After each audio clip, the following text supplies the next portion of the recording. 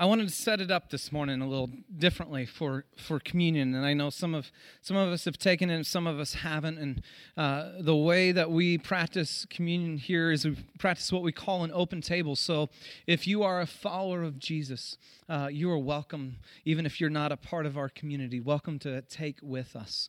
And before we dive in, let me just explain the elements to you and the history or the reason why we do it, and then I want to set it up hopefully in a way that captures our attention and our affection of Jesus.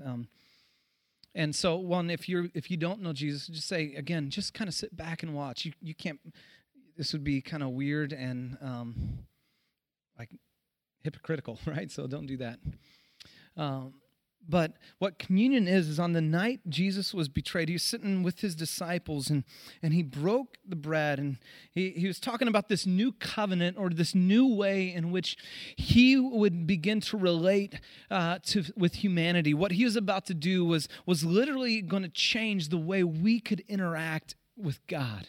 Instead of trying to work our way to God, God said, I'm going to break down every barrier, and I invite you into a relationship with me. It's no longer about religion or religious duty. It's about experiencing a life-giving relationship with the God of the universe. That's what we celebrate.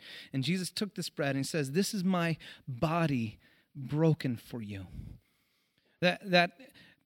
For us to experience this relationship, that restitution had to be made, that we needed to experience grace, that we couldn't work our way to God, and we don't have time to go into great detail, all of that. But that sin, this weighty word that the Bible uses, this religious word that separates us, sin is just missing the mark or the things that we've done wrong, that has separated us from God, and we can't ever undo that. And Jesus said, I love you so much that I'm going to allow my body to be broken for you. And so as we take the little cracker there, it represents his body. And as you partake, would you do it in a way of just kind of remembering this relationship cost God everything? He says, this is my body broken for you. And then he passes the cup and he says, this is the cup of the new covenant or the new way that I'm going to relate to you. No longer do you have to do all these and rituals and all this kind of stuff. All you have to do is believe in your heart that you say Jesus is the Son of God. And it says, and if you confess him as Lord, this is what Romans 10:10 says, you will be saved. It's not on your own effort, not a part of what you can do. Says, this is the new way I want to operate. Grace, not getting what you deserve and getting what you don't deserve. I mean, it's just this incredible way of just saying, I love you, and I'll do for you what you could never do for yourself. And so that's communion. Those are the elements. So you have wine or you have juice and you have the bread. And as we take it, we dip it in the elements and then partake it. And just remember that this freedom, this love that we sang about came at great cost. And Jesus said, as often as you gather, do this in remembrance of me. That's why we have it out all the time, even though we take specific time to really focus on it. Is that as we gather, we would always remember the main reason why we gather.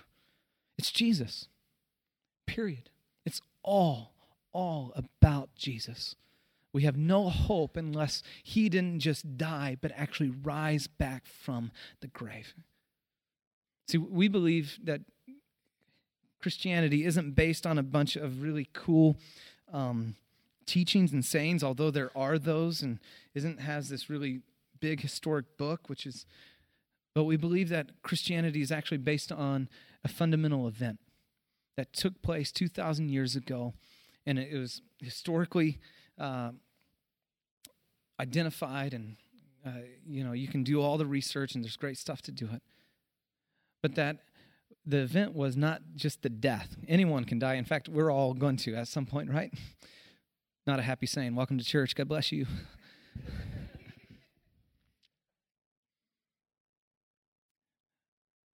But he came back to life. Over 500 eyewitnesses, think about this, saw him living, walking, eating, not ghost, like weird, like, I don't know, is that Jesus? Eating with them for over 40 days, teaching. So much so that those who were scared out of their mind, literally spitless, then gave their life for him. You know, every single one of the apostles, except for one, John, died a martyr. And John was exiled unto the island of Patmos and died in exile. And so this is what we celebrate when we gather. We gather the person of Jesus and what he did and the reality that he did for us, what we could never do. Now, here's what I want to try to do to maybe set it up. Is there's a few places that speak about Jesus. And my personal reading, I've been reading through what's called the epistles, or their epistle just means letter. And so like Ephesians, Galatians, Philippians, Colossians. And I just finished Colossians this morning. But Philippians and Colossians both have these things about Jesus, these massive, weighty statements about who Jesus is. And I just wanted to read and start with Colossians and just kind of set it up for you, because this is who we're celebrating and who we're singing to. This is Jesus. Listen to this. Speaking of Jesus, he is the image of the invisible God, the firstborn over all creation. For by him all things were created, things in heaven and on earth, visible and invisible, whether thrones or powers or rulers or authorities. All things were created by him and for him. He is before all things, and in him all things hold together. He is the head of the church. Jesus is the leader of this church. Amen by myself. He is the beginning and the firstborn from among the dead, so that in everything he might have supremacy or first place. This is Jesus, not weak, feeble, mild. This is God incarnate Jesus, worthy of worship and adoration, high and holy and magnificent. Would you get your eyes fixed on Jesus, the author, like we just read earlier, and perfecter of our faith? Now, flip over to Philippians. This Jesus, what he said. Paul's talking to us, says, your attitude should be the same as Christ Jesus, God.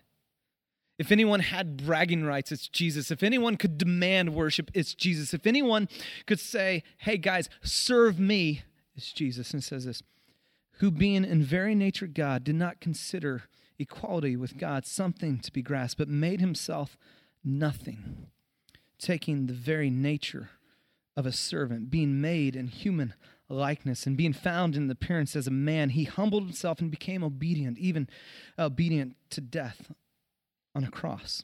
Therefore, God exalted him to the highest place and gave him the name above every name, that at the name of Jesus every knee should bow in heaven and on earth and under the earth, and every tongue confess that Jesus Christ is Lord, to the glory of God the Father. And I just want you to hold those two pictures as we take communion, and we're just going to have another season of worship.